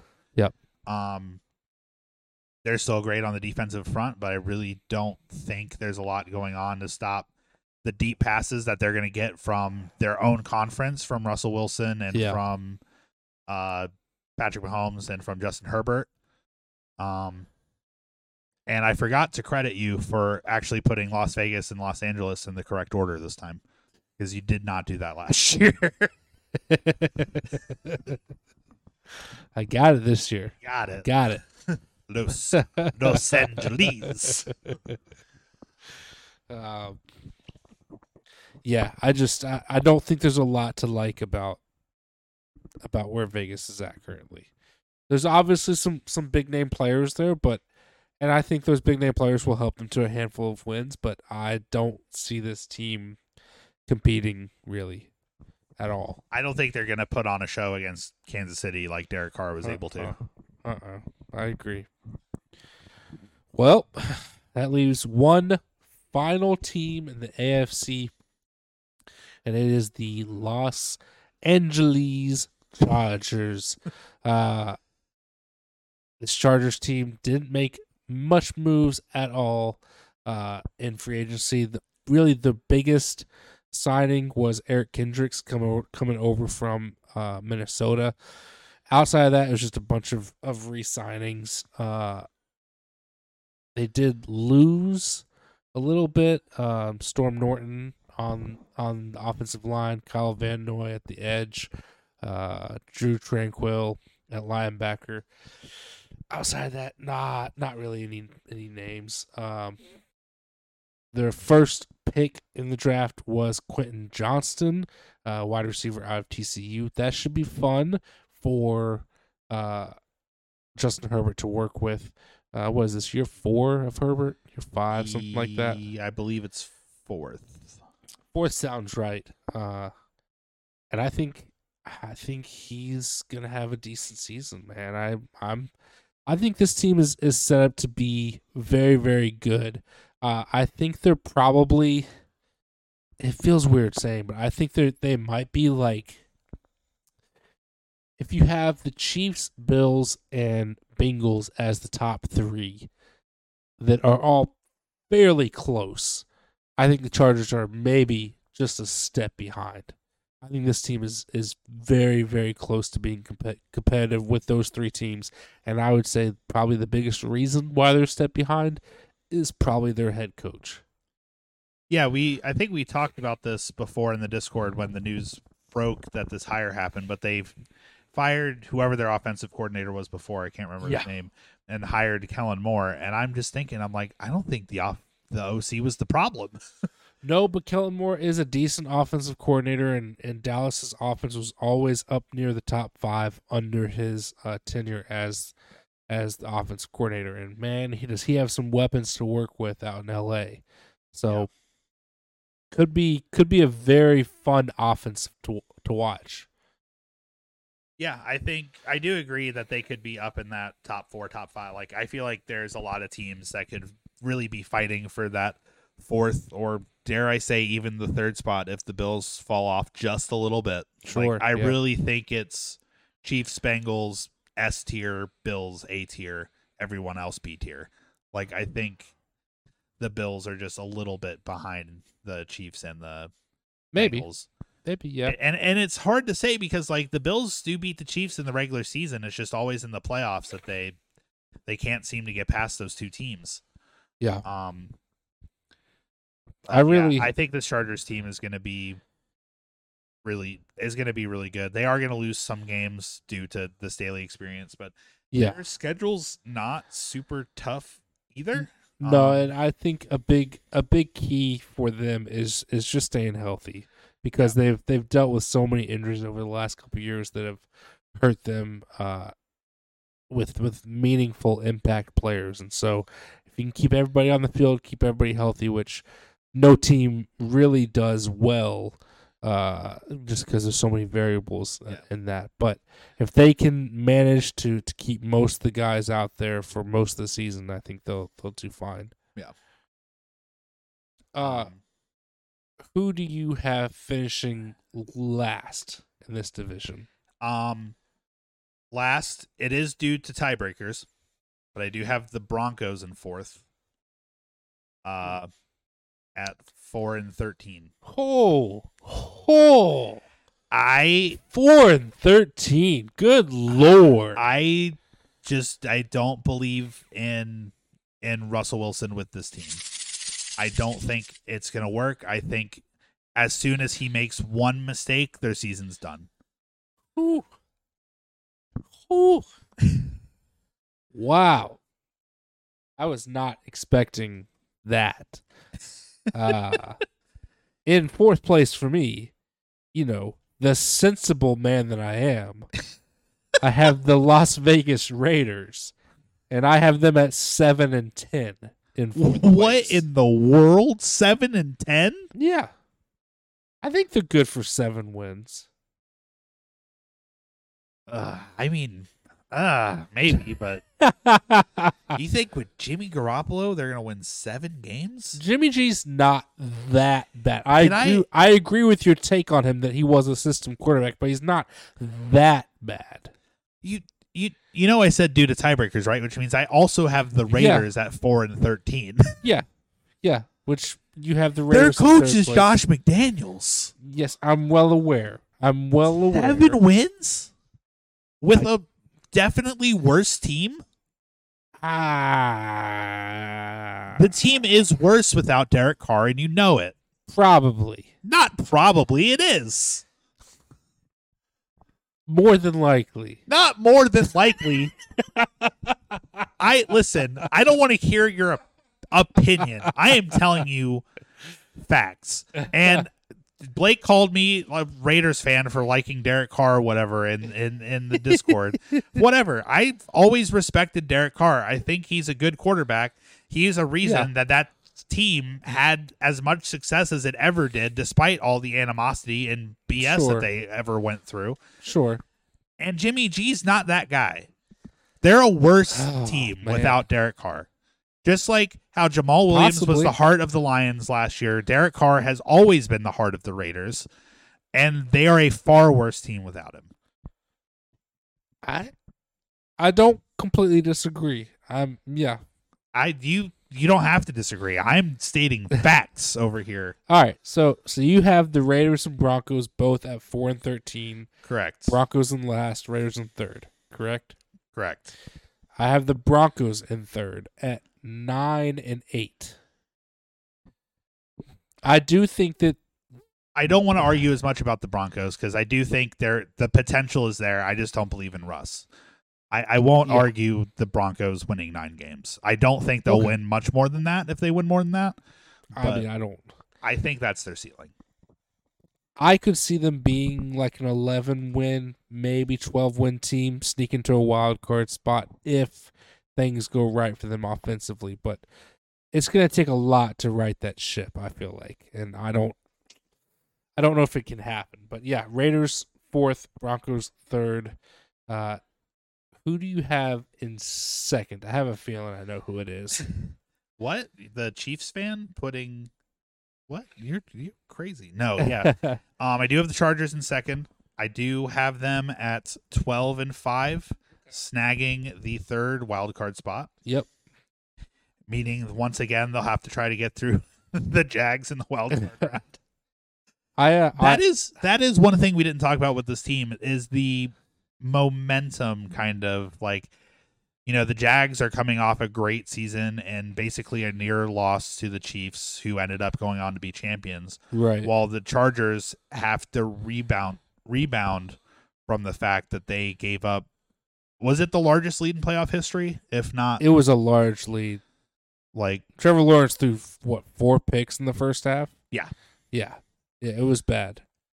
I have the Chargers in second as well. Have them at 13-4. Also getting a wild card, so we have them right around the same spot. What's your record for the Chiefs? We both have the Chiefs winning the division. I have the Chiefs again, only ahead of the Bengals because of tiebreakers. At 15-2. Ooh, I've got the Chiefs at 14-3. So yeah, same area. Honestly, there's because they do have kind of a tough schedule. Being Super Bowl champions, you would expect that. But I don't think they've got loose to the Lions in game 1. The Lions, I would not call an easy win. The Jags, I would not call an easy win. Even the Jets could sneakily not be an easy win. Vikings sneakily could not be an easy win. They do have a lot of games that I feel like they could lose, but they're not a team that's going to lose all of those games. Right. 2, 3, maybe 4 of them. Because obviously they play the Bills and the Bengals in the regular season. They play the Chargers twice. They play the Eagles in a Super Bowl rematch. They have a pretty tough schedule. Yeah. But I don't think it matters. I think they're still going to win. Again, my unbiased opinion. I'm not wearing a Super Bowl 57 hat. You're crazy. I think they win most of them. If they win less than 12 games, I would be shocked. Yeah, I was gonna say I feel like around 11-6 is their floor.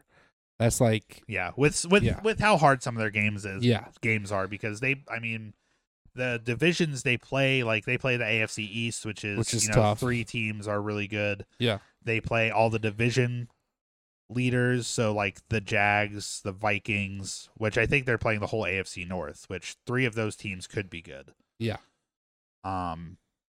There's some tough ones. Obviously, tough ones for sure. They play with that 17th game. They play the Eagles, who will be out for blood, I'm sure. And we play the Bengals again week 17, who will also be out for blood, I'm sure. Yeah. That's a tough run for the Chiefs, but they're a good enough team to handle it for sure. Yeah. So just to recap my standings, my division winners in order of seeding, I have the Buffalo Bills getting the 1 seed at 15-2, the Kansas City Chiefs getting the 2 seed at 14-3, the Bengals getting the 3 seed at 13-4, and the Jaguars getting the 4th seed at 12-5, with my wild card teams being the New York Jets at the 5 seed, 14-3, the Los Angeles Chargers at the 6 seed, 13-4, and the Pittsburgh Steelers sneaking in at 12-5 and the 7th seed. So before I get into my where the playoffs is, I told you I had a big drop off between 9th and 10th place in the AFC. So 9th place, 9th seed, so 2 off of the playoffs, are the Pittsburgh Steelers at 9-8. Yeah. 10th place is the Titans at 5-12. Jeez. So there's a line drawn in my mind in the AFC of where the decent teams are versus the bad teams. Yeah. But I'll go the same order you did. So obviously different teams in that order. But 1 seed at 15-2, I have the Chiefs. Due to tiebreakers, don't at me. 2nd seed, I have the Bengals, also at 15-2. 3rd seed, I have the Bills at 13-4 due to tiebreakers, because 4th, I have the Jaguars, also at 13-4. 5th seed, I have the Ravens at 14-3. 6th seed, I have the Jets at 13-4. Again, tiebreaker, Bills are ahead of them, so they get knocked down to wild card.